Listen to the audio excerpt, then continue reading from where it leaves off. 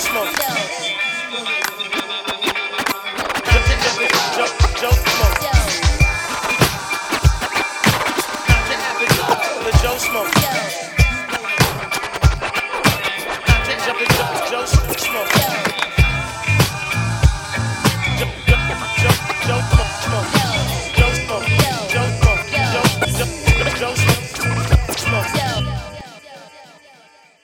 Welcome in, everybody, to another episode of the Joe Schmo Sports Show. You're here with Clint, Dom, and Dre as usual. And today we have some incredible guests coming in the show, some very accomplished athletes, very pro athletes, former, because you haven't competed in a while. No, right? Last time I competed was October 2016 in China. And actually I haven't ridden in 15 months. Yeah, we'll talk about that too. So we have Mr. Josh Perry, former pro BMX athlete, and Miss Jackie Lauricella. Mm-hmm. I'm not butchering that. No, that was okay. That All right, was cool. So I want to start talking about the reason that you're not doing BMX anymore. Mm-hmm. Yeah. All right. So let's fast forward to 2010. All right. So there was an incident where you had like a hard crash, and you'd been having migraines, the whole nine thing. Then you went in for a doctor's appointment because of your crash, and then that turns into the rest of your life. So tell us a little bit. Yeah. The way you put that, I haven't heard of it like that before. Yeah, so 2009, won my first pro contest, invented a trick, won a Harley from winning that trick. Well, okay. Two months later, rode X Okay, Games. we need to get back to that at some point. Right. All right, anyway, continue. And then still competing third or fourth year on the Dew Tour professionally now. And then March 2010, training, trying a new trick. And I got it dialed in the foam pit. And I should probably explain the word dialed is when you get the trick confidently, smooth. It's an action sports term. Many people laugh when I say that. But just to those listening, dialed is just you did it really well. That shot was dialed, Taking bro. That notes. putt was dialed. Like You're ready to take it actually onto Right. a ramp Yep. or a course or something like And I that, as knew- opposed to landing in foam. Yeah, exactly. Yeah. And so I knew the contest I had won the year before was coming up in a couple weeks in April. So I had to try this trick that I wanted to bring. Let's do it at home on the real ramp so I have an idea if it's going to work or not, or I don't want to just try it and see if it goes well in the contest. Sure. So the nuance of this is a 7-foot ramp to a foam pit. Real ramp was 6 foot. So I thought I had to pull out and flip harder. The trick involved flipping, spinning, jumping off my bike, tail whipping, which is a whole different It's a lot of conversation. Yes. A lot of Yeah. stuff going on. A lot of things. And I thought because it was a foot shorter, shorter, I'd have to pull back harder and spin harder, which resulted in me over-rotating, hit my head, got knocked out. After about a year to this point of complaining of headaches, vision problems on and off every day, migraines, vomiting, nausea, and being denied because, oh, you look healthy, you're in shape, you're 20, 21, You're a depending pro on the time athlete, frame, right, you're a yeah. professional athlete, blood work doesn't show anything, you don't need a scan. Here's some pain meds, go home. Yeah. That was it for me. So this crash now deemed, oh, you have to have an MRI because we have to look for traumatic brain injury. And the story goes, to make a long story short of the whole like build up to that, is the image that came back was revealing a large mass taking over the left side of my brain. And I remember the doctor saying, we don't know if it's benign, we don't know if it's cancerous. We do know that if you want to ride your bike, that you have to have this taken out, which that's probably unlikely, but to have a shot at living, it needs to be taken out immediately. And that was like the start of the last 11 years of my transition, I'd say, from a human perspective, and then now into my career today. But you went back. Yeah, 5 weeks later, I was back on my bike. I didn't know the skull only takes 4 weeks. Let's rewind. So they find a mass. Yep. Is it cancer? They don't know until they test it after surgery. They tested it after surgery. Yeah, and it was said to cancer? be benign. It was Yeah. benign. Yeah. Okay. So they do a surgery to remove this lump from your brain. How does this impact you at that point? Because there's any number of things that can go wrong with the Oh, brain yeah. surgery. You're removing There's 2 pages of risk factors I had to sign off on. at least. To be fair, he has one of the best neurosurgeons in the country, Dr. Alan Friedman out at Duke. Sure. Like, Oh, yeah. he's absolutely incredible. A 4-hour surgery turned into what, a 6-hour surgery? Yeah, 6.5. Isn't he Yeah. the one that operated on Kennedy? Yeah.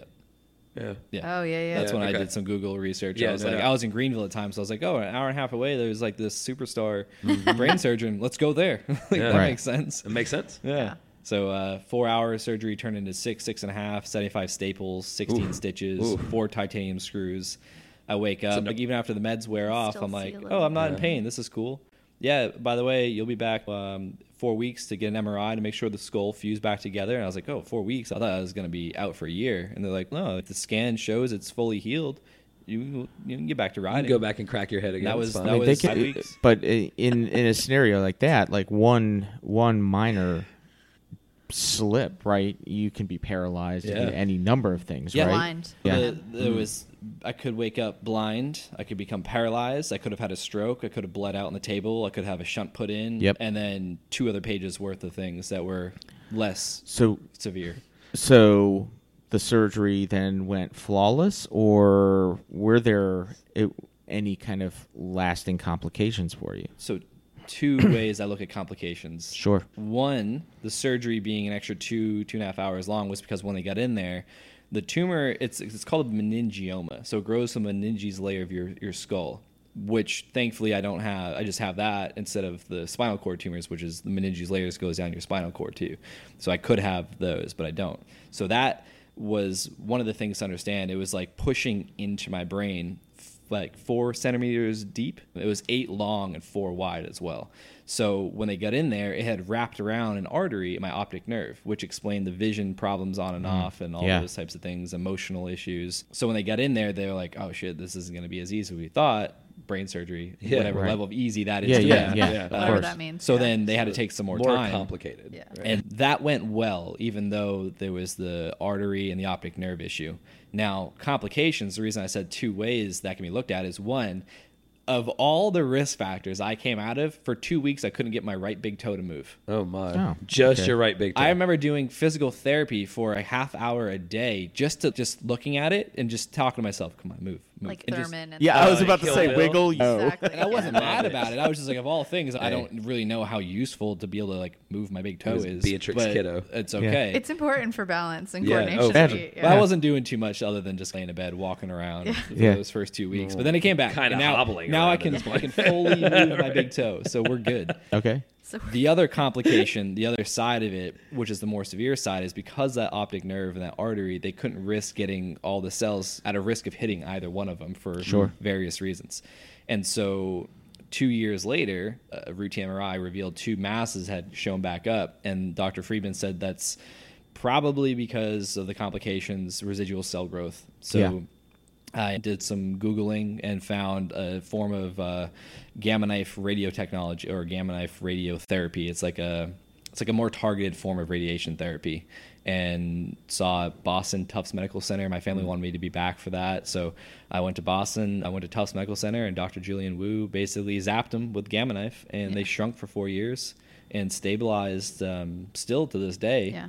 But Yep. the other complications that go even further is Dr. Wu was just recently saying that since I had that seizure about a month ago that revealed a large golf ball sized mass in my prefrontal lobe or my frontal lobe area, that regrowth, it actually popped up in 2017, very micro, like probably he said like a blueberry size. Small.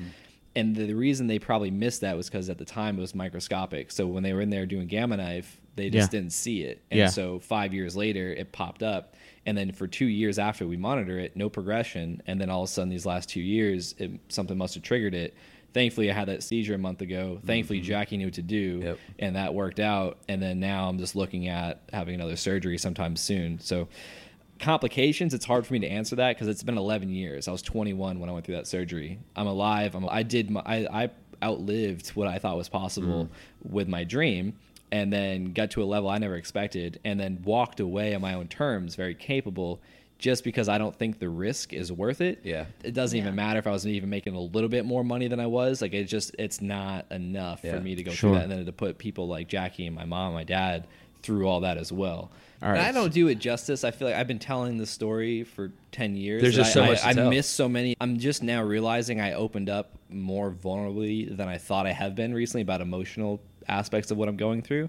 And someone was like, "Oh, thank you for sharing that," because like, we always think of you as this emotional superhuman. And it's easy for me to be in this position and to not give it the credit I think it deserves, or I'm learning that it deserves from other people, because to me that doesn't help me. And so when I talk about the original diagnosis, there's so much there I could speak about. I just tend to like overlook it to the next thing. Now I'm facing another brain surgery. He's a big Sure. picture kind of And guy. so it's okay. That doesn't help me being afraid, and I've gone through the fear of that. I've gone through the anxiety and the stress. But it's like, Let's what do I do next? Let's talk about that, because there's a difference, I would imagine, going through it for the first time versus going through it again and going through it again. So oh, by the way, that brain surgery was the first surgery I ever had. Ooh, So that was an interesting. crazy. fact. Yeah. yeah. that is a nice little tidbit. Well, yeah, going into that or discovering that, what was that like to hear? At getting the results of your MRI back At like 21. There's And I was by we found a myself, mass too. on your It- brain. he was like sitting by himself in an urgent care Oh office. my gosh. And the doctor was like, Like so, just Josh. kind of came in, was like, so we So have if this, you yeah. want me to tell that full story of what I was going through, I thought I was driving to the urgent care office to get the report from the MRI I had 2 days prior from a concussion. Yeah. Yeah. In my mind, I'm like, worst case scenario, they're going to tell me another 10 days off the bike. Yeah. Right. And He's I'm like, like annoyed pissed. by it. I'm, Yeah. I'm Oh. driving there. I'm in North Carolina. I moved there when I was 17 by myself. Family's still up north. And I'm living with roommates. And I don't really tell anyone. I'm just like, oh, they know I'm going to get a MRI report. So I walk in. I'm sitting there waiting for the doctor to come in. He's like, hey, Josh, how you doing? And I'm like, I'm good, man. Just a little sore, but I'm just like antsy. Like, what is it gonna be like 2 weeks? He's like, Back it off. Let's cool Right. down a little bit. Uh-oh. And he goes, your scan came back, and there's something abnormal with it. And I was like, oh shit. When I go through MRIs, I tend to fall asleep, and when I'm like drifting into sleep, I twitch. And I know if you move in an MRI, you thought have he to do it ruined his again. MRI. So I got Yeah. even more pissed. 'Cause I was like, shit, do we have to do this again? Another 45 minutes in that thing? And he's like, no. Came back clear. It's a good image, but there's something in your brain that shouldn't be there. And I literally laughed out loud. I was like, what do you mean there's something in my brain that shouldn't be there? Because I can't possibly put anything in there. Yeah. And he went on, I that's, can't that's possibly put Like, it, Yeah. and then and then he jam goes a on to car say, in my ear. Or, yeah. And then so he follows it up with, at this time we don't know if it's benign or cancerous. When he said cancerous, my heart, Oh, yeah. like my stomach, my heart just dropped. It's like that feeling when you're on a roller coaster and then you hit that Yeah. that transition, like I just was like, what? And then he goes on to say, you'll probably never ride your bike again, or at least at the level you are. Oh. And if you want a shot at preserving your life, you need a surgery immediately. Ooh. So back to what I said earlier, I heard cancer, Yeah. never going to ride your bike Yep. again, you may die. Surgery. Yeah. And just everything just stopped. And the best way I can do this justice, unless you've ever taken psychedelics and had this experience, it's like you're out of body, like you're not there, but you're conscious that Yeah, you're no there, doubt. but you're just like zoomed out. And it's like Saving Private Ryan. Yep. There's like those scenes going on where everything's just silent, but this ringing and then the ear noise just like magnifies, and it's like all of a sudden the picture just gets clearer and clearer, and then you're just shot back into your body. At that moment, I ran out and I just went into my car, sat there, just like freaking out, started bawling my eyes out, and then I was like, I need to call my mom. Yeah. Called my mom. She answers, hey, what's up, Josh? And I was just like, I couldn't speak. It was like seeing in a dream where you're just like, no matter how hard you try, nothing came out. Like, how is this happening? Yeah, Like, I can't believe this. Couldn't Yeah. say anything. he was And- 21. Yeah. By Like, himself. And then I my just mom can't even imagine obviously knew something was wrong. She's bawling her eyes out. Josh, what's wrong? Just tell me. Just talk to me. And I finally got it out, and that information was finally shared. and she was on the plane before you got off the phone. Yeah, Or in the car. just freaking out, trying to figure it out. Yeah, no But doubt. Brandon, one of my best friends, longest friend I've had, still in contact with, like still very involved in my life since I was like 15, 16. He and I were roommates. He was at work. He left work to come pick me up. And I remember him and I just driving around, just trying to figure out like, why is this happening? He's like, dude, you can't, you like, this can't be it for you. You got so much left. And like, never seen Brandon show emotion. He's crying. Like, it's starting to get me now. And just going around, just what do I do with my things? What do I do with the money I have? How do I do this and that?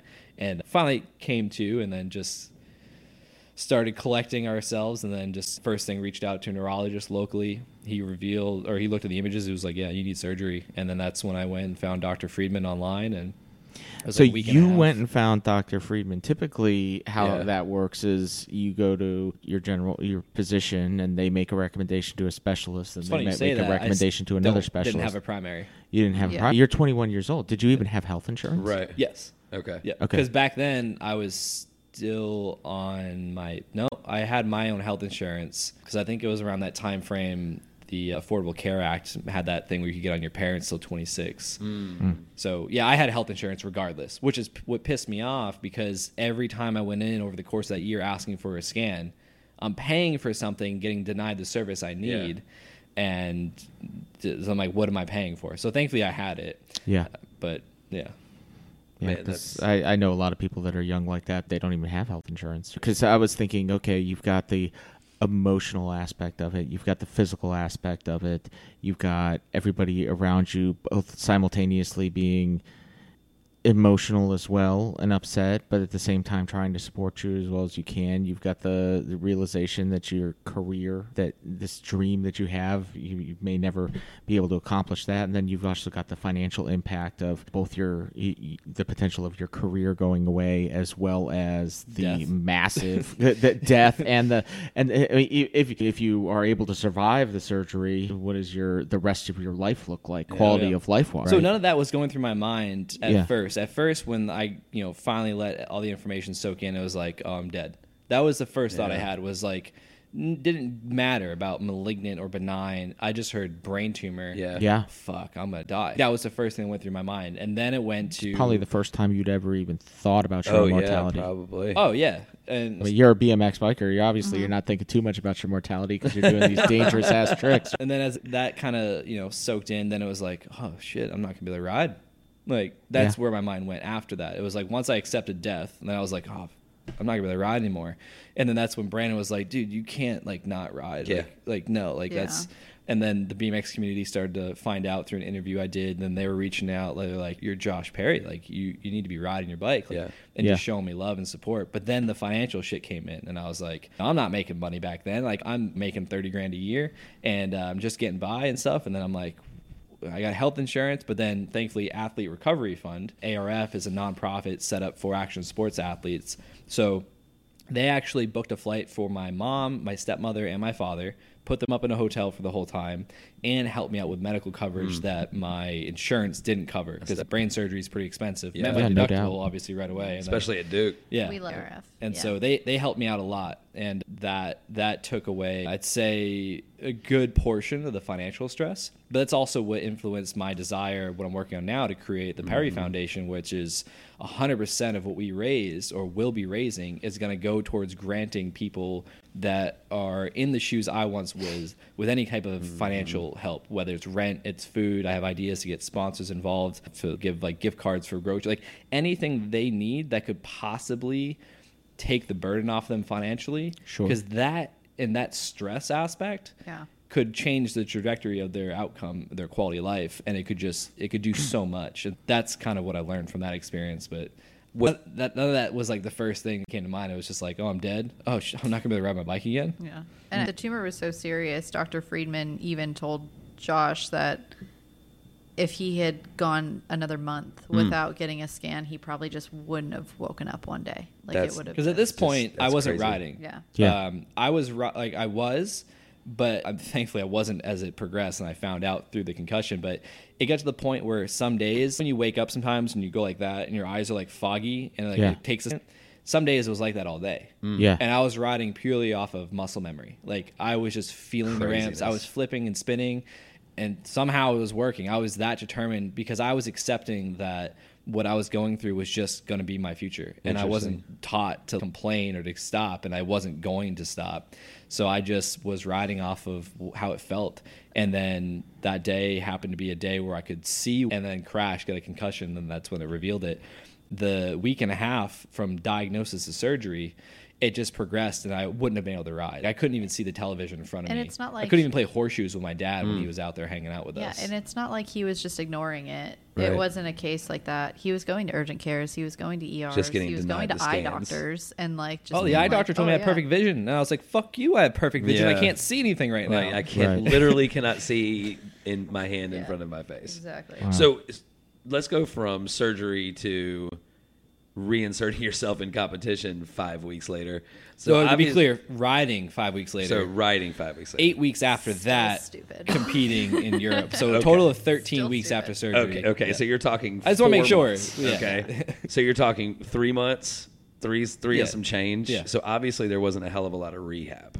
April 16th was surgery. Beginning of July, I was in England for a contest We'll out have there. to we'll have to send you guys. There's this video they interviewed Josh Oh, after his and just my the God. swelling. So I still on had his this, I head. buzzed my head Yeah, and of I still course. have all the staples and stitches still in, which He looked like Frankenstein. Oh, I bet. swelling. Did you have to get a special helmet for that? No, it time? went. The swelling went away and Okay. all that stuff after Yeah. once it Okay. healed. Because like I wasn't riding for 5 weeks, but Right. the video I did maybe 2 weeks out Yeah, of 2 or 3 surgery. weeks. It was just this like egg. Unreal. But you could just, it didn't hurt. It was just fluid. Like a Yeah. tennis It ball. was insane. But Yeah. Well, were there any like physical limitations Yeah. after recovery that you could everything tell? was mental for me. for sure. I Okay. somehow I don't know. I just fortunate enough to have walked out of the hospital on my own. I was like I was there for 48 hours and they're like, you're not ready to do this test. I was like, I'm fucking ready. Let me do this test. And so I had to walk up and down stairs. I had to do all this and that.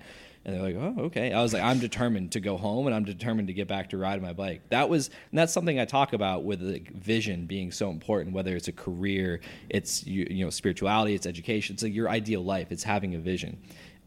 Right before surgery, I could have, and I did at first, like, what if I don't wake up? Rather that, I was like, no, I want to ride my bike. Thankfully, I had a lot of film to look at and things like that, but I just kept focusing on what am I going to do when I wake up and getting back to that level and how am I going to continue progressing. So that's like the mentality I had. That shifted during that week and a half from diagnosis to surgery. At first, it was victim mentality. Yeah. Why me? Sure. What do I do? What? How? Yeah. Exactly. But then You get know, a certain amount of time to grovel in self pity. Yeah. Yeah. And I getting better about accepting those types of things and not just avoiding them. But Well, what you said originally that started this whole conversation is you were talking about being vulnerable and you getting better at being vulnerable. Since I've known you, I watch your Instagram videos and stuff, your 11, 12-minute videos that you put out there. Talking about it, you're extremely vulnerable, just to start there. And I've never seen you not vulnerable in a video, especially after your I season. think what was interesting was the podcast Jackie and I did about after the seizure. I shared something about this new information of like, because it happened in my sleep. So every time I go to bed now, it's getting better and better. But like this thought of, what if I have a seizure tonight? Yep. When I was visiting my dad a week later, it's like, there's a lot of things. If I fall out of bed, I could get hurt. Do they know what to do? Would they even know? And it's just, I was opening up more about the fear aspect, which is ironic because I speak about fear. It says across my arms, fears is a thought, thoughts can be changed. It's the first tattoo I ever got. It's my mentality on like fear just being an emotional response from a thought you have. Sure. And then it's not easy. It's simple though. Just change those thoughts. You get a new chemical reaction. You'll do different things. But I just shared about, like I'm going through this fear right now, this information. It's I could have a seizure tonight, or bowling for the first time, or driving, or golfing, because I'm not diagnosed epileptic, and it's the Right. first seizure I've had in the 11 years I've lived with one or more brain tumors. So it's just, what if I have a seizure right now? A bit of fear is healthy, right? That's course, part of our survival instinct. That's what it has a shift focus to safety and maintaining our life or maintaining our well-being. And even though we don't keep the fear on the front of our minds, it is a motivating factor in things. So I think it's not that we eliminate the fear, it's that we don't let the fear dominate our life. Oh, 100%. Right? Yeah. Yeah. And I think the big shift between after the seizure and before the seizure, it's almost like it's like a moment on the timeline. Now, and before that, he was always very open about his story, was open about sharing things. But after the seizure, I think now he's learning to be more vulnerable with self, like allowing himself to feel some things. So we were talking the other day and he was frustrated and not in a good mood. And I was like, are you frustrated because you had a seizure, or are you frustrated that you are frustrated that you had a seizure? You know what I mean? Is it like, because he knows this isn't serving me, I need to move past Right. it. But sometimes you've got to feel can't. the shit. Like Yeah. you've got to just let it happen. Yep. And he's so good at compartmentalizing and moving past things that I think that now he's okay. I just need to allow myself to be frustrated and irritated that I had a seizure and be freaked out that I had a seizure and then move past it. Like, Well, I've got to let myself feel it first. What was that night like for you? Oh, it was one of the worst nights of my life, but it was, once I saw him, it was fine, but not knowing why it was happening was the scariest part, because this is not a normal thing for him. Like he said, it's been 11 years. Like, And I've had a couple concussions since I got back Yeah. riding after the first brain tumor surgery. yeah, it could have been a brain tumor issue. When I was on the phone with 911, I was telling them he has a history of brain tumors. That was something that I informed them of, but it could have been anything. Like, because of his history, it could have been a stroke. He could have been having like something crazy. Just having could a have been TBI going puts you on. at higher risk of a seizure. Oh, yeah, for Exactly. sure. Yeah, absolutely. So when I wasn't allowed to ride in the ambulance with him. Oh crap. So I woke up. So you're not a instantly. spouse, right? Yeah. Yeah, that's And the because of reason. COVID. Oh, Yeah, okay, true yeah, that. yeah. And so I woke up and I instantly knew in my half awake state that he was seizing. And I like flipped on a light, and like weirder as anything, he was already on his side and he was okay. So I was like, I have to call 911.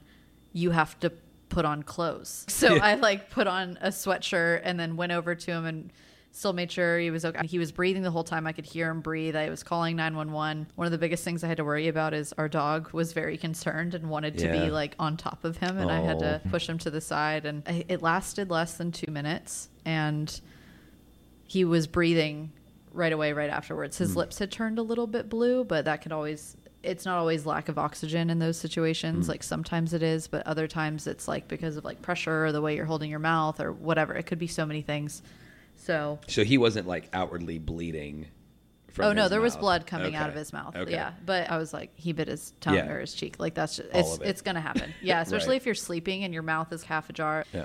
So if someone's ever seizing, just put them on their side. Make sure there's something soft under their head. If they're not on a soft surface, don't stick anything in their mouths. If you try and That's probably a bad idea. pry yeah. open their mouth, there's like this weird thing, like try and stuff your wallet in their mouth and like to Sounds keep them odd. from swallowing their tongue. I hear that. Don't do that. People aren't going to swallow their tongue. That's not They're going to be gonna a thing. bite That's off not a your thing. finger or whatever Exactly. else They you will. put in there. They will bite off your finger. There's Yeah. old wives' tales about like day one paramedics going out and doing that and getting fingers bitten off or almost bitten off all the time. And it's not like they're going to let go. No, So they're actually in probably more pass. danger now because your finger is in their mouth Yeah. and they're not opening their jaw. So it's just, you just have to ride it out and time it. That's Yeah. the biggest thing. Time it so that you can tell the medical professionals how long it lasted. That's just crazy. You did bite the shit out of the inside of your Yeah, mouth. it's already So healed. bad. I mean, Yeah. it healed like over a week ago. It's been a month to this. Because you were to having this problems past weekend. talking and, Yeah. and all that stuff. Man, I can't imagine.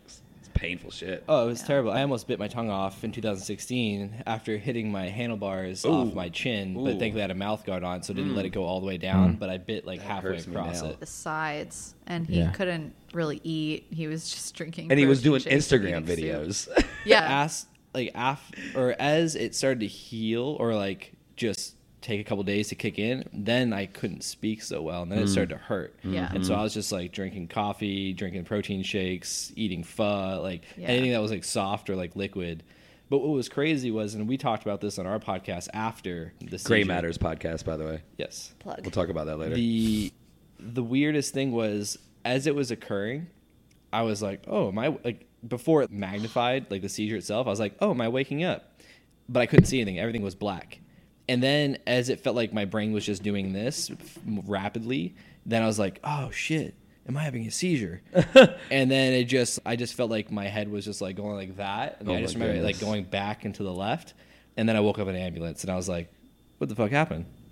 Yeah. That's okay. We don't have a ton of time Right. left because I There's know so you much guys to have a cram hard in. stop. But what I want to do is get into where your mindset was following your initial surgery and how that transitioned your career goals. You had this singular focus on riding initially. Okay. How did that transition into what you're doing today with your coaching and nutrition work and motivation? How does that come to place, and what are you really focusing on now, and what is the importance of it? So to answer the last part Yeah. first, focus on purpose and being intentional about my purpose in the world. The way it started was after the surgery, it became like this auditing game for me. Like, how can I be better? Which always was there, but now as an athlete, but now on a much more significant level, I'd say. So the word optimize is like one of my favorite things to talk about. But being an athlete, it was like, how can I get better? Let's watch this video. I'm gonna try this trick 1,000 times. Gonna have clips of it. What could I do better? What, maybe it's just a timing. Maybe I wait longer or this or that. And then it transitioned after the surgery to how can I improve my health with my nutrition. And then after blowing out my knee in 2013, which is ultimately what led Jackie and I together, because I rode on it for 2 years, torn ACL and all that, which just made it worse. They're not super important in BMX, to be fair. Yeah. Yeah, super important. Oh, by the way, Dom, before you continue, Jackie gave us a clearance for another 30 minutes or so. Okay. From now. Yeah. Okay. So with this audit aspect of like, how can I eat better to feel better, to prevent disease or anything else, then the knee is like, all right, let me get in the gym. I'm a professional athlete, but people don't think of themselves as a professional athlete back then in BMX. Right. So you had Dave Mira, the top of the top dudes, but for the most part, it wasn't like that. So it was like, oh, maybe I should get my legs strong. Maybe I should do some other things. So a couple of friends of mine, one was a personal trainer, and then another BMX rider, Rob Darden, that I've looked up to since I was a kid. He got into CrossFit 2009 after breaking his wrist and things like that. So I was like, all right, I got some influences. So now we got the physical part.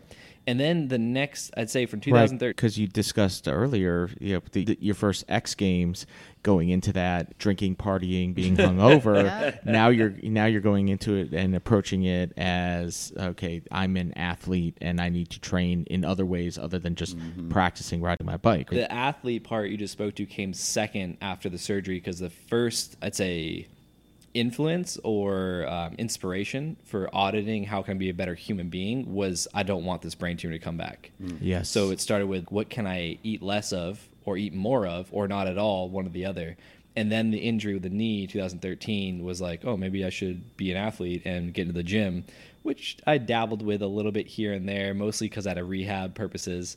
And then 2015, I tweaked my knee doing a 3-month tour really bad, put my foot out the same way with a brace. It rocked it swelled up, and then was like, all right, I need to get onto this. And then after that trip is when I came back. They had hired 2 athletic trainers at the Action Sports facility. That's when Jackie and I met. But how all that transitioned to what I do today with speaking and coaching and writing, of all things, being a high school dropout, never liking to read or write. Now I wrote a book and things like that. Yeah. I love writing. Like, anything on my social media is something I'm actively trying to tell myself, or worked with a client, or it's like a learning. I just had this epiphany and I want to share it.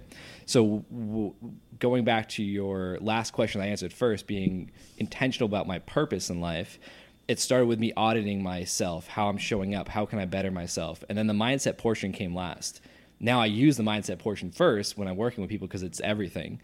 But Right. for me, my mindset was already solidified. It was like, from the way my family raised me, work hard for what you want and you can have it. And then BMX showing me that. And then now going through this brain tumor surgery and rehab, it was like I was just determined to do whatever I could. And then I had to learn about emotional and mental baggage and limiting beliefs and all that shit later. But the mindset piece came last for me. And it started with nutrition and then went, physical fitness and then mindset. But as it progressed, I started noticing, like other people are asking me for advice, or other people are telling me by sharing that I've inspired them to either pick up the bike again at 40 years old, or they'll be okay with this surgery, or no one believes in them, but they're telling me, they're listening to me talk about, it's just up to you. You want it, go get it. And I'm becoming like a virtual mentor to certain people, which is funny because I started with all these virtual mentors, as I referred to them. Some of them, like Dave Mira, had posters on became friends with, became training partners with, competitors with. So as these things just started falling into line and people started noticing what I was saying, and that's just still an interesting thing that people want to hear what I have to say, that we're asking for advice.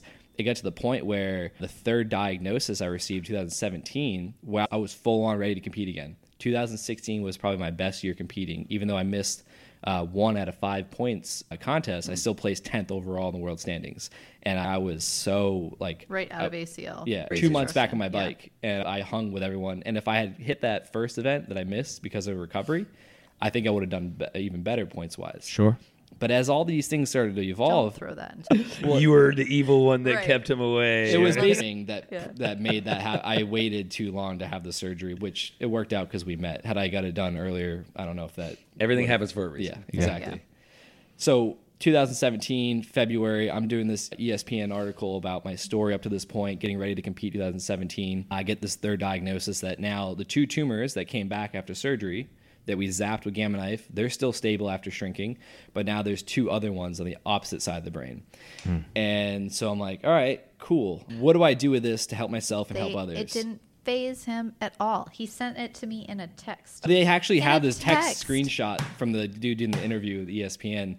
He opens up with it. He's like, yeah, just got this call from Josh. He's like, yeah, so I guess there's more brain tumors and whatever. However I presented it to him. Guess there's more brain tumors. Yeah. But I've been learning about Unreal. marketing at this point too, and I'm like, I went through it once, I went through it twice, a little bit less. This time, there's no point to get upset. There's no point to be down and like, You know oh, that. yeah. Right. And they're Yeah. telling me now that we're just going to monitor them for 6 months and a year, maybe use Gamma Knife if need be, but we're going to monitor them. So I don't even have to and I only know because of the MRI. I feel fine. I'm Sure. actually better than I ever have felt mentally and physically, and it's showing.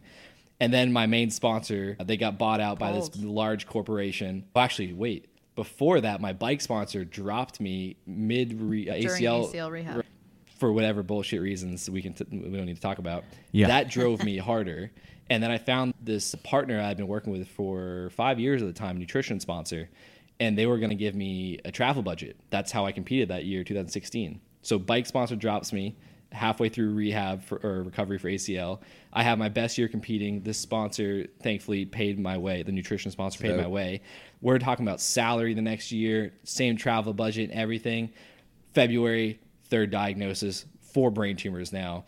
March, April, no word from this sponsor about a paycheck or travel budget. First events in May. Find out at the middle of end of April. Yeah, so we just sold to, I'm not going to name the corporation, but we have no team budget anymore, no athlete budget. Wow. We're going to go this route. Wow. And I was just like, I could have been told this 2 months ago Yeah. and possibly found another sponsor, done like a GoFundMe or something. Yeah. And I was like, all right, it's just not meant to be to compete. I created this purpose and this meaning of this third diagnosis and everything I'd gone through at that point, 7 years, to help other people. And I'd already gone through a health coaching certification program in 2014. I hadn't done anything with it, but I was like, there's something here. And I spent the next year and a half up until the end of 2018 emptying my savings, going to these events, learning, just doing whatever I could to figure out what that was. And then I think at the start of 2018, I got invited to perform at a corporate event in San Diego for this mortgage company. And then the EVP interviewed me. 45 minutes, talked about nutrition, mindset, fitness, all these things. He's, you coach. In my mind, I was like, no, I don't coach yet. But 3 years ago, I got certified to. So I told him, yeah, I coach. Yeah. He's like, cool, you're going to coach me and 4 other of my executives up to this event for 3 months. Whoa. Got them all great results. He gave me a $12,000 booth that they covered, and then happened to be next to one of my closest friends now, who is their like leadership executive coach. And then that's what kicked off my coaching career. And then I still rode the same level, same mentality, train, go to the park, train, coach a little bit on the side, study. And then January of 2020, I decided, because of this identity shift, I'm doing this, it's still trapping me here. I'm like insecure about this, imposter syndrome. I was like, let's just cut it off. Last time I rode my bike at that was the UNC men and women's basketball halftime show. And that was after we did the Panthers halftime show in December. So I was like, oh, that's a cool spot to leave it at. He did do Duke's halftime show too. Yeah, The that was year back when before. I had to Zion go was to- I still was playing. like, Football or Yeah. basketball? Basketball. Oh, okay, Yeah. that's cool. We, there was more people there than the football games. Yeah. And, What year did you do the Panthers show? 2019, December 2019. But the Duke men's basketball halftime show was ended 2018? I feel like it was in 2019. Or whenever Zion and Ryan Barrett was still playing with them, they gave us Yeah. seats right behind the bench after the Nice. halftime. And It's a good time down there. But yeah, essentially, it was these different events that just kept building this belief in myself to do something more than ride my bike. Because at this point, Yeah. there's no coverage really. X Games is a joke. Like, it's just a show. The pay is just not even, it's just ridiculous What to the be winners get at paid, this, the this purse level. is I'm struggling terrible. now. I have this feeling that I'm like meant to do something more. No one cares if I ride or not. They're actually just excited that I'm doing something I want with all the circumstances I have to give up, and I don't represent that. So I was like, what can I do with this? I never thought coaching executives would be a thing. Like I still had this lingering mentality that success meant money, and I'm like, I don't have much money. These guys are 7-8 figure earners, and they're asking me to help. And that's why I decided to stop riding, because I was just dipping my toes in BMX and that identity. So then it got to the point where I was like, I need to stop. Pandemic hit 2 months later, so it worked out really well for me. But I was like, let me just give it a year. I've never taken off more than 4 months, which was ACL surgery, to just not touch my bike. Who am I without the bike? I went through some shit. And then pandemic hit. I went through some deeper shit. And then coming out of the pandemic, I wrote 100,000 words for my rough draft of my book, which will have to be edited down, which I'm in that Right. process now. But it just, back to your main question, it went from me wanting to do something that was self-serving, built off of anger and spite from a very different childhood, and to prove people wrong, to now having this sense of love and gratitude to be alive, and what can I do with that fuel, to the third diagnosis showing me there's something larger here than just BMX. And that's what put me into speaking, which I took the backwards route. I started speaking before the book. Normally you do the book and then speaking, but I was getting asked to go around the world, speak, to get paid to do it. I was like, Yeah. all right, obviously I can talk. I got a lot to say. Yeah, And then it just started developing and building and progressing. And then I was like, let me take a year off. It's been 15 months now, I'd say 16 months. And I have no desire to ride I want to. Let me rephrase We've been that. watching a lot of BMX lately. I It's love one of those things like I you can't love- watch Taekwondo I videos. love it. The feeling I get from it. And I've had to do a lot of inner work about that feeling. What does that mean to me? Oh, I can get it from other ways. It's like flesh in a 3-wood. And that's where bowling came in. I was like, I can take this energy, this drive to train and compete, and I can put it into bowling. There's no risk really. And I sprained my finger the other day, so that's a There whole other is thing. risk, Josh. Yeah. There Wow. is But at least risk. in my There it brain, there's no risk for the most part. And you Yeah. can play it till you're 100 years old. And I got plenty of time. So it just, all these things started to form in their respected path for me to now I'm all in on speaking, on coaching and writing. And I'm bowling for fun, but some competitiveness there It's for a sure. hobby, more or Yeah, less, just right? imagine if you would have said no to that executive, or no, but Oh, I'm if thinking my insecurities came out, I was like, Yeah. no, I don't do that. Yeah. I don't know. I have no idea what I'm doing today. just one tiny word in one. And I met moment in time. Isaac, one of my best friends, who shared He's been amazing. so much Yeah. wisdom with me, who helped me understand this path I'm on, because his story of being off self on purpose really built into 2017, 18, right when I met him, and I was like, oh, I was so on self before, which is fine. We need to be on self. We need to be selfish, do our own thing that we want. But then there comes a point which I had a lot of what I call wake-up calls that made it very clear that I'm meant to do something more than just be self-serving, which is, there's no right or wrong there. I want to make sure that's clear. But everything I was going through, I'm like, there's a higher purpose for me than just to ride my bike until I'm 40. If you would have never been self-serving in any aspect, you'd have never gotten to the point you are now. So. Exactly. So it's all perspective. Yeah, absolutely. And, we're humans, so we make meaning out of everything. I do want to add a disclaimer that Josh Perry does not have hobbies. Yeah, And has he did obsessions. tell me Golf's a when hobby. he just started. Okay, golf is a hobby, but For he now. told me when he first started bowling, he was like, "Yeah, maybe I'll try and go pro." And I was like, "Great, this is my life now." This is your life.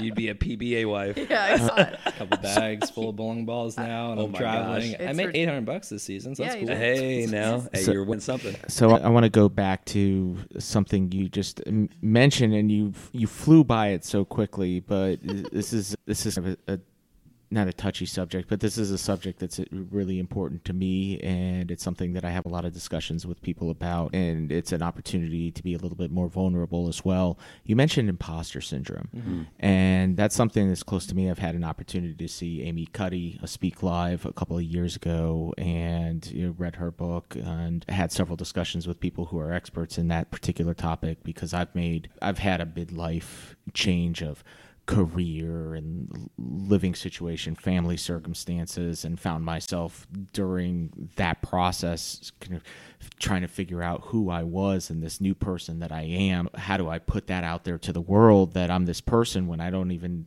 not even sure if I believe it myself? How did you're sitting up there being interviewed by this executive vice president and asks you if you're coach, you say yes, but now now I have to actually do this. How do you overcome the imposter syndrome? Because everybody experiences it. What did you do? How did you, there's a progression there, right? What was that like for you? So two things. One, I mentioned vision earlier. It's having an ideal version of your life out in the future that you're working towards. You're not running from something. You're progressing towards something. And then the second thing was, we talked earlier, how did you put it? Oh, that's what we were talking about, like fear. It's inevitable. It's never going to go away. Nope. Courage isn't the absence of fear. Courage is acknowledging fear and the emotion that is fear and choosing how you want to behave. Fear can either influence behavior to sit down and play small and why bother, or who am I to do this? which are all the thoughts that I have every day, actually. I'm learning after we did the post seizure follow-up episode on the Gray Matters podcast to talk more about these things. But it's not that I don't have them. I just consciously now, with a lot of the work I've been doing and these events I've had that woke me up, it's like in that moment when he asked me how fast my brain works, how fast all our brains work is incredible. But in that moment, which I had like maybe 3 seconds to answer, I instantly went to, what am I trying to do? And how do I do that? Don't worry about anything else. So I said yes, because I was actively pursuing that field of coaching and helping people ultimately. And so it wasn't like, oh, I'm not capable or I'm not good enough. It wasn't like, what am I going to do? It was just like, what do I want? Let's just say yes and figure it out later on. Speak it into existence. And that's what I've done with BMX. Here's what I want to do, and I'm afraid to do this trick, but what do I want?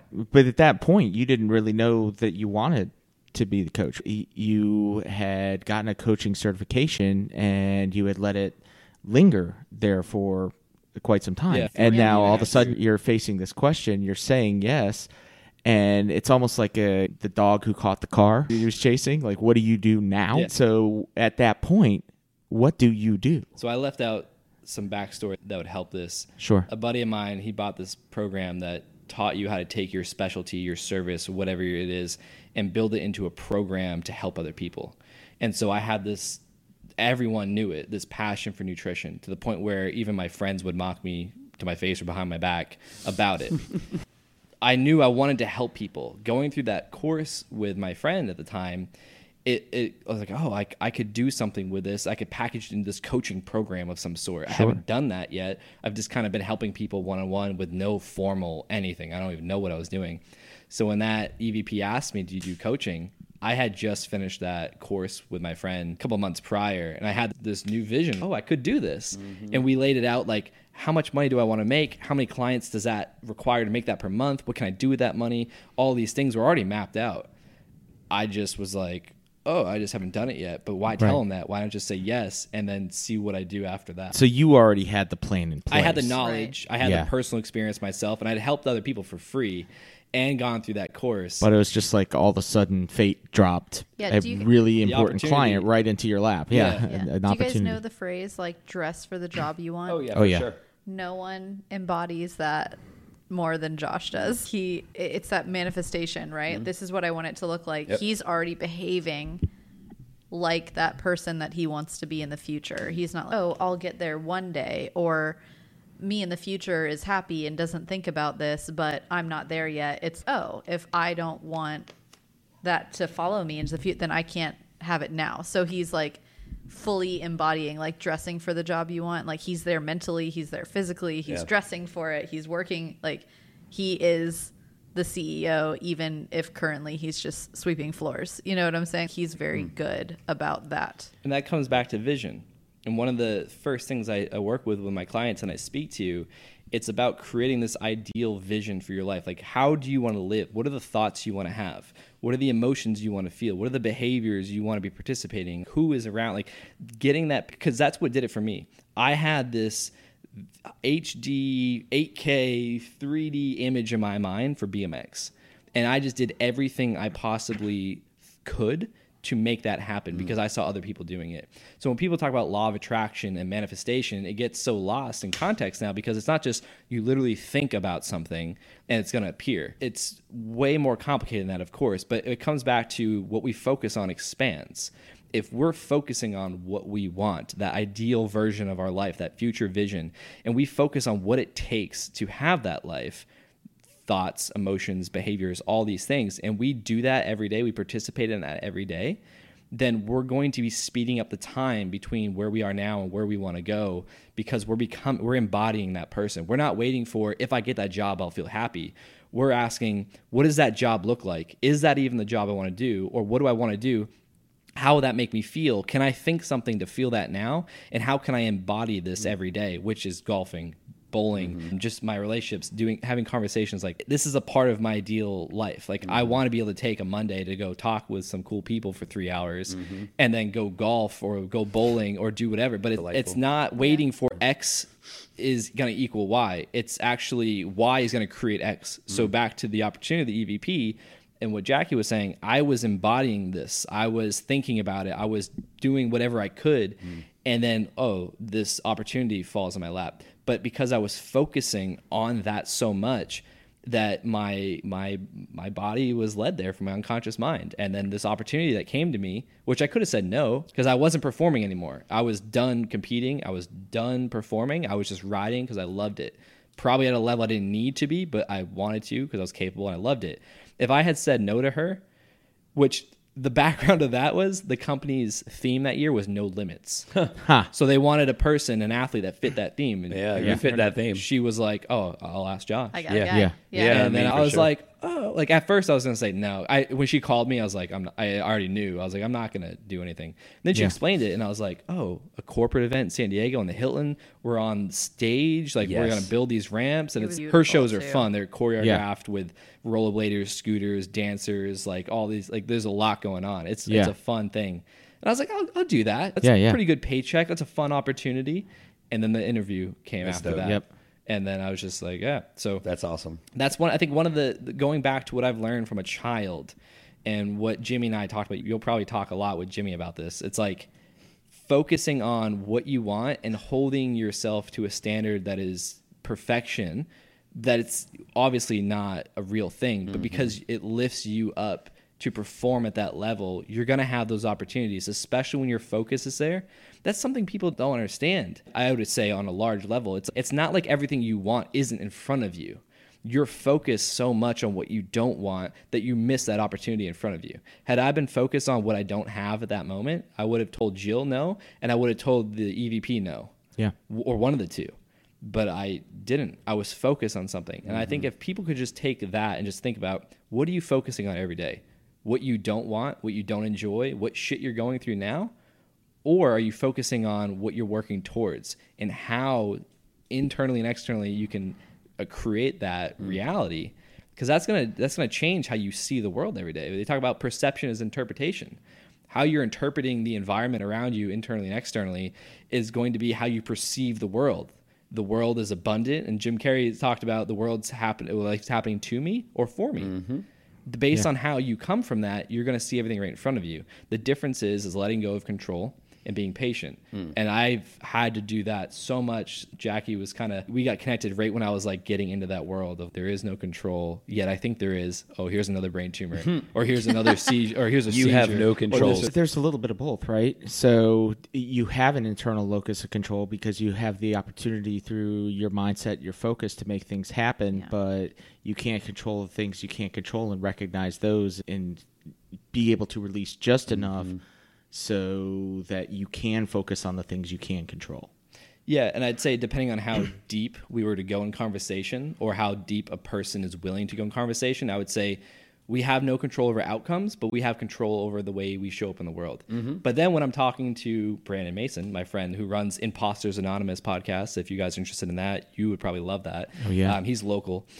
Him and I will get to the point where we talk about Sam Harris's work, and we're like, do we have control over our thoughts? Or can I tell you to not think about this and now you're thinking about it?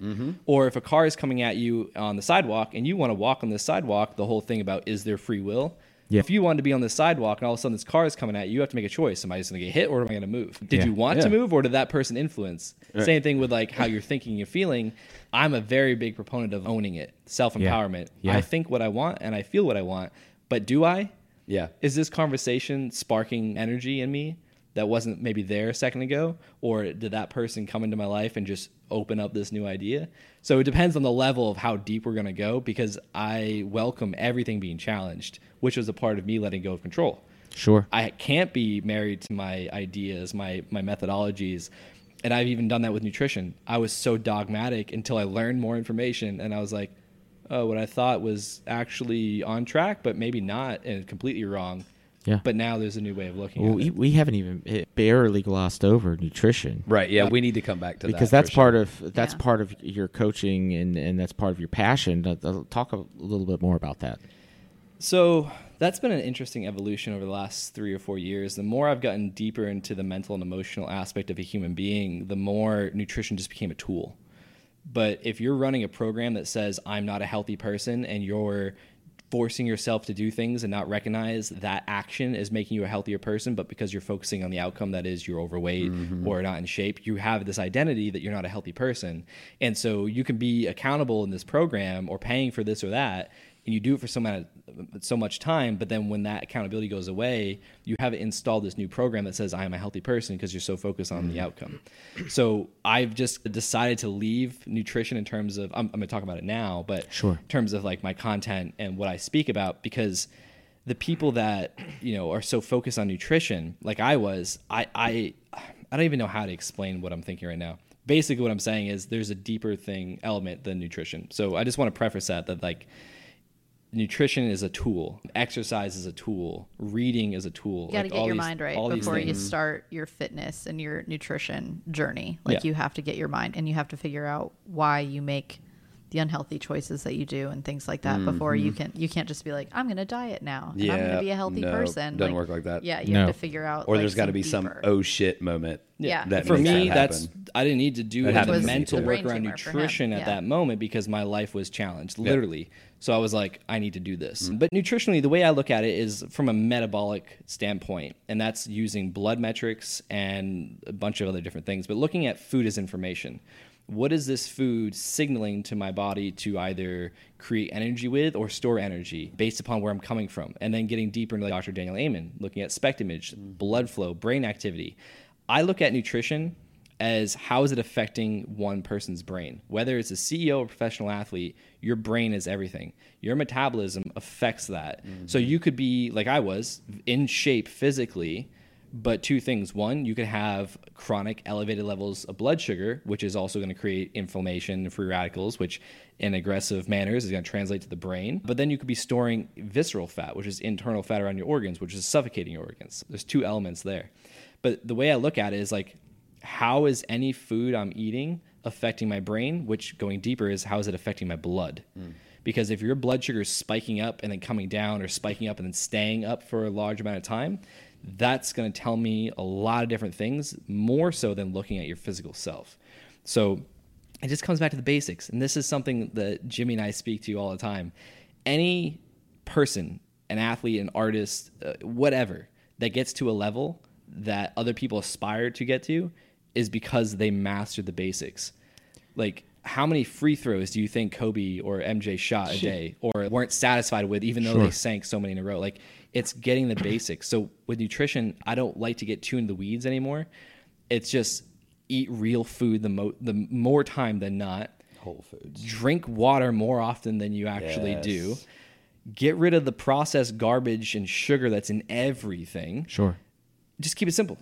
So one of the things, and I'm a former chef. I was for 20 years before wow. making my career change. One thing that I might suggest integrating into your nutrition coaching, or just like part of it, is food isn't just fuel.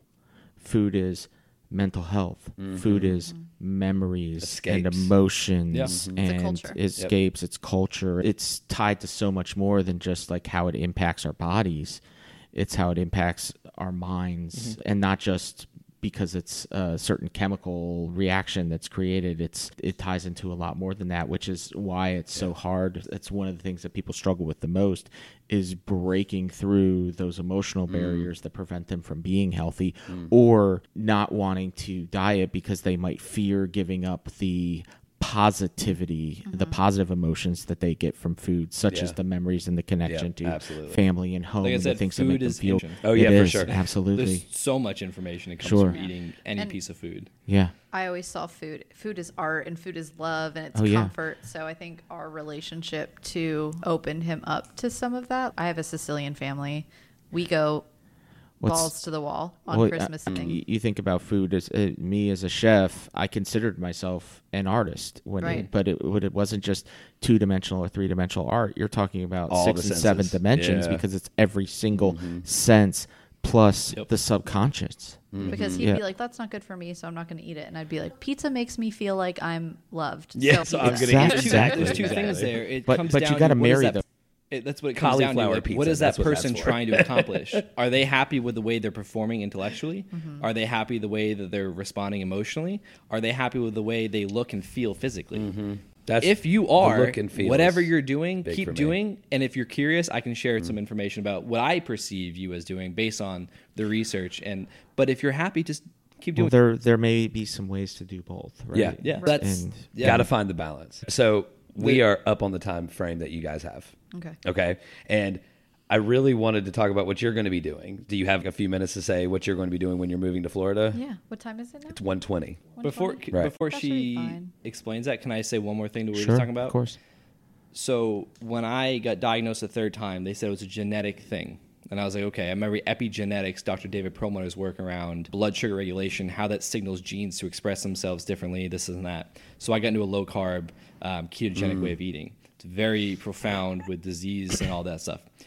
Over the years, that's where I was locked into, though. I was super polarized and dogmatic. I was like, oh, if you're eating starch and sugar and alcohol, no, that's not good for you. Not good for you. But then I started learning about metabolic flexibility. Our body is able to utilize carbohydrates and break down the glucose to fuel our brain and body, or it's able to break down fat and fatty acids and create ketones, which is actually a preferred fuel source by the brain. You're able to create metabolic flexibility through discipline and time for your body to consume carbohydrates and fat and utilize them appropriately for fuel or supplement, which was I just been drinking, exogenous ketones. So you can get the best of both worlds, but it depends on the context of that individual, what they're experiencing as a human being, what they're maybe worried about. Jackie went through some stuff with her dad having a heart attack recently, and then, oh, am I at high risk for that? Is that run my family? Because that's one of the biggest misconceptions is like X, Y, and Z runs my family. No, habits and behaviors Yes. run in your family, Yeah. and thoughts and emotional ties like food equals love. I actually have done a lot of work with my clients around this food with a nostalgic approach to it, meaning love. And then we go through a bunch of different sessions. They figure out, oh, like I don't have to use food as love. I can use this time with my family or my own gratitude to be alive and healthy as love or whatever it is. So to your point, I fully agree. And it takes more context. And this is why I don't like talking about nutrition so much anymore, unless there's a very specific question with context that we can dive into. Sure. Because there's just like you basically open up an infinite amount of variables to a conversation that any which one person's going to agree and disagree with, but it doesn't matter to them because it matters about the person who's interested in that topic. And that's just kind of how my look at nutrition's changed to where if I share some stuff now, the keto police would be like, oh, you're not keto anymore, bro. And it's like, I never was. I'm a human being. My name's Josh. Like, Yeah. I'm doing what I think is best for me, and I'm sharing, and wanna I've be part learned of that enough cult. to help someone else. And you're trying with to help people where be the they're best trying to version go. of themselves. Right. I'm right? not going to tell everyone to do what I've done because that requires having concussions and brain tumors and surgeries and all that, and then doing like it's whatever you ideally want to do. Once the baggage is removed, that Yeah. limits us to say what we actually want. Sure. And that's big, the baggage piece, because there's a difference from being like, oh, pizza makes me really happy. Like I like. I love pizza. Yeah, That's that- probably my favorite food. Yeah, that's our. But I our, don't like, eat it happy every day. place. Cheat Yeah. day. But yeah, there's a difference between that and going, oh, I'm sad or I'm stressed. I want to eat pizza so that I feel that. Because it brings us Yeah, back to those exactly. memories. Those That's where childhood it's, memories where we that's where felt the baggage comforted. comes in, and that's where the bad habits. There's a difference Interesting way to between put that. having it occasionally and it making you feel good because you get taken back to a place versus having to go back to that place because you're not accepting Yeah. of the possibilities of where you are now. To work like business. Yeah. My coach that I was working with, my business coach last year, we had this epiphany that like when everything's going smoothly or when I don't have anything on the calendar, I was addicted to stress, thinking I got to hustle more, I got to grind more because that's what I was perceiving from all these other people telling me that. And so when I got done with my calls, I got 3 hours left of the workday and I don't have anything to do. I'd freak out and I got to do something. And I actually had to like stop that because it was just like these unconscious. No, you can go Learnings outside and and beliefs. water your Play golf. garden Yeah. or Yeah. play golf or do whatever that second one. it allows you to relax, whatever it is that you enjoy doing. Being prepared and planning allows you to recapture your time for yourself and not have to always be giving towards whatever it was that's your goal. You can get there in less time. Yeah. Like the whole hustle grind mentality is what I think is magnifying what you were and Jackie were just talking about. People get stressed or sad, they go to food, or they go to unhealthy food options usually. For me, Ice cream. food has been a non-negotiable for me since Yeah. the brain surgery, and I've learned everything. So I will consciously participate in this. But for me, it was like I'm gonna do more busy work when I got stressed. It wasn't food. It was like I need to be Yeah. doing more, and I learned that more specifically wasn't productive. And my coach actually challenged me for a month not to read anything, not to try and learn anything, No not to listen to podcasts, podcasts, yeah. no YouTube. Take my Oura ring and throw it away because I was getting all crazy on data metrics, and I had to just stop everything to stop that program and to expose more where it came from.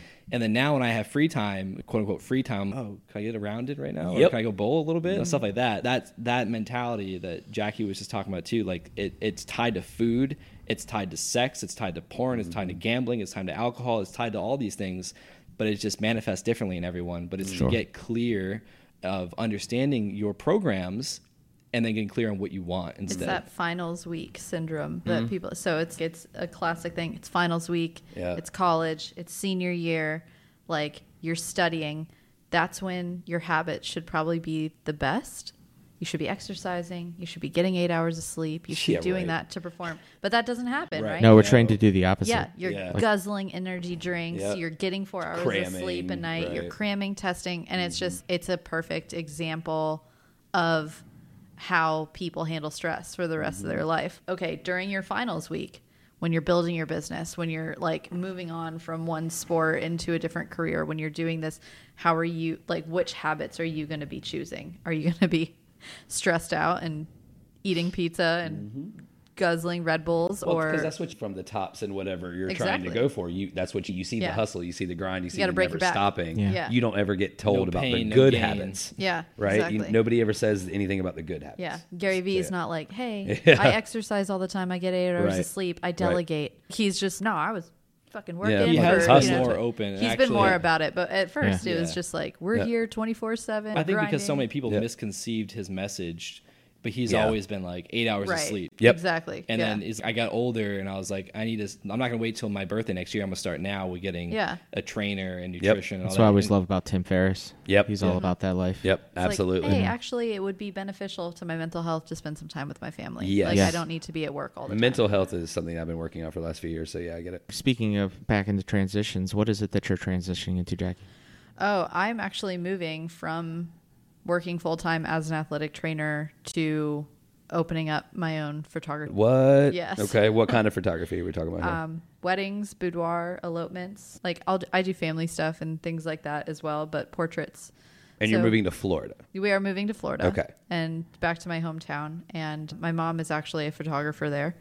And we're going to go into business together. Is this going to be only Nice. local stuff that you're doing? Or are you willing to travel? Oh, no, I'm going to be traveling everywhere. Okay. So honestly, I'm actually coming back in September for a wedding out in Boone that I'm shooting. And I've learned a lot, like being with Josh and doing that and creating the life that you want. And I went through so much in the last year just trying to figure out what it is I wanted to do. I work at Durham Academy now, and it's a great place and it's wonderful.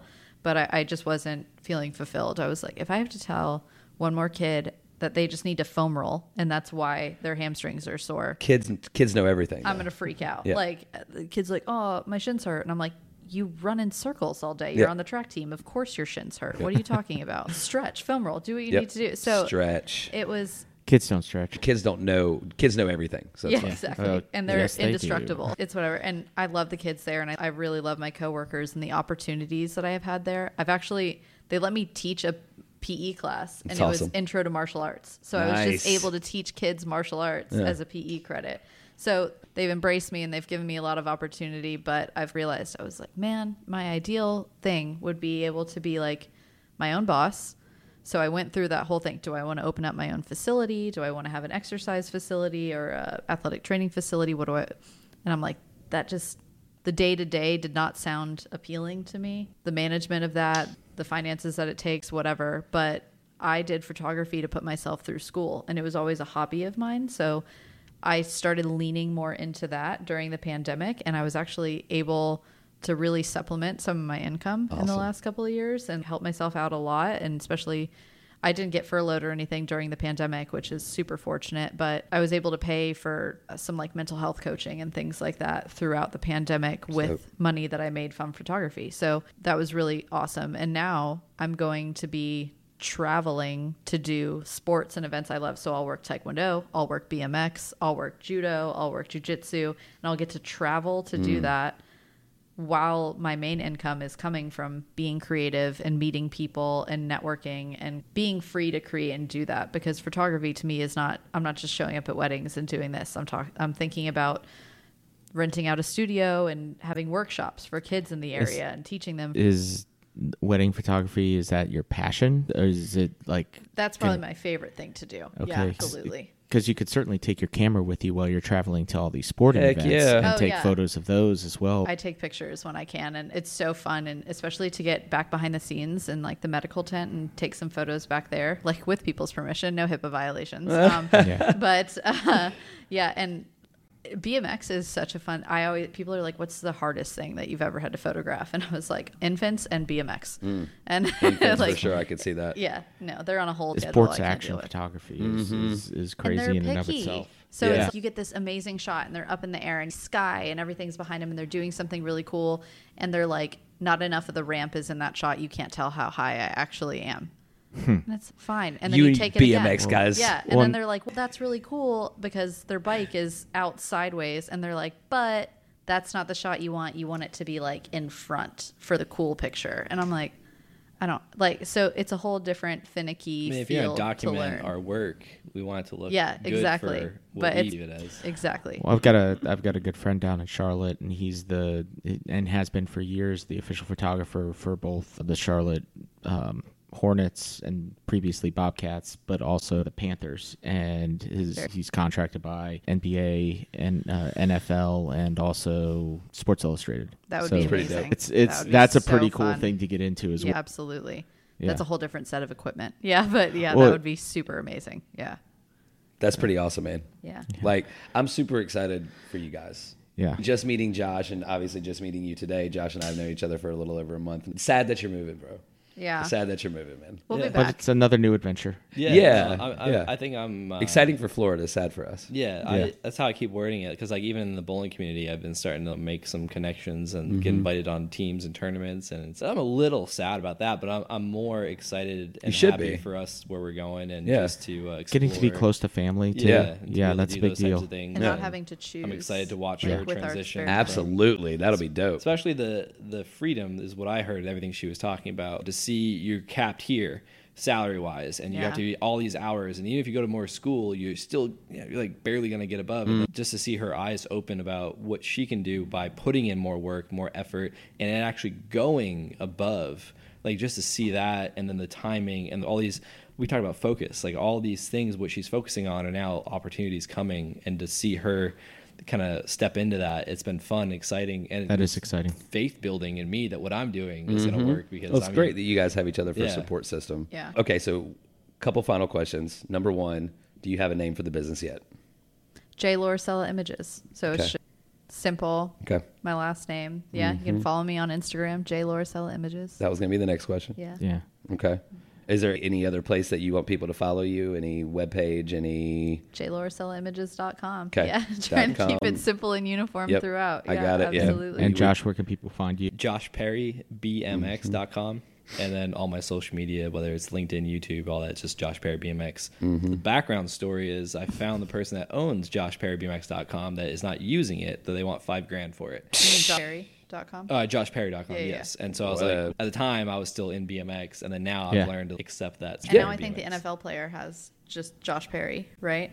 Do what? On Instagram, the NFL player. Josh No, Perry? no. The original Josh Perry hasn't been active since, like, he made his account 2013 or so. Right. I've messaged him over the years and just no response, like no help from Instagram, and he doesn't post. I think it's just one of those accounts that were made and then Yeah. just Forgotten. didn't do anything with it. And I'm just like, oh. So I just keep Josh Perry BMX. Yeah. 15 You know, years. it's a in the huge making. part of you. It's your backstory. Yeah, for right? sure. Like everybody who is a coach or a speaker, they always have this incredible backstory, and Yeah. that's yours. Yeah, absolutely, Professional bro. athlete, Embrace. X Games, world class competitor, to brain tumor, surgery, transition. You've been through it all. It's an incredible story. Yeah. And It was it's mostly powerful. frustrating when I was going through the identity crisis. So I was like, I'm trying to leave this part behind me, and it Yes. won't leave. Well, but I don't need to now. You know what, man? Whenever we need to have you back on here to talk about mental health, like both of you guys. We have a digital platform, like a streaming platform we use, and we would love to have you guys on once you get settled in Florida to talk about stuff like That'd that. be awesome. Yeah, That because was- that's a a whole main nother focus of mine. podcast. Yeah. That's a whole new thing. Oh yeah. And I've definitely got some people to connect you with for some Yeah. speaking gigs. I was gonna say awesome. For sure. If you would like Josh Perry to speak at your next Yeah. event, WBMX.com, not The JoshPerry.com. year of the pandemic, 2020, I had some of my highest paid speaking gigs lined Sure. up, and then one after the other, Yeah. and brand partnerships just Yeah. gone. Yeah, it sucks. And I was just like, yeah. Oh no. And I had a guy full time with me for video, like one of my friends for video content and like all this Yeah. stuff. And I'm like, oh, this money's leaving, and then my expenses are going up. Yeah, I'm looking forward to when everything's kind of back to Yeah. normal. And our podcast. Yeah, the Gray Matters podcast. That's right. We can't forget to plug that again. And that's on all the things, I assume. Yeah, and I Yeah. put them on. I put them on like the videos on my YouTube channel. It's slowly turned into my project the last year and a half. Yeah. With some guest appearances from I've Jackie, been but busy. we originally Yeah, started she's been busy. together, and we wanted to have the Gray Matters podcast was because we wanted to combine our love for like brain health, mental Mm-hmm. health, but then also not everything being black or white or polarized. Like there's like this substance, context, The gray area. It's very of catchy, life. bro. It's very Yeah, catchy. Yeah, so absolutely. It's very Yeah. catchy. Not all of us are just golfing and bowling all day. Like, Hey, we got- can't all live the a fair- life. We want to be, we're very thankful of you guys. Yes, Yeah. For thank you coming being in here. Thanks. some of your Monday to spend with us. It was great and very enlightening, and the stories are just insane. And I'm sure they just keep coming and coming, which is why we need you on again. Yeah, when the Awesome. book comes out, Yes. whenever Yeah. that day is. Billion We percent. we bro. are all about promoting Books. the Right. book Yeah. and the book Right. tour. For so sure. Any yeah. publishers are listening. that's actually part of the like, vision. Hit us up. Yeah. Yeah. Any Yeah. publishers, Any hit us publishers. up. Yeah. Let us know. Excellent. We've got a book for you. Yeah, no doubt. All right. For myself, Clint, Mr. Dre over here on the Behind the Curtain, and Dom will be out. All right. Thanks again, guys. Thank you. Appreciate All you right. all. Thank you. And until next time, folks, we are the Schmoes. We'll see you. Cut to the theme music.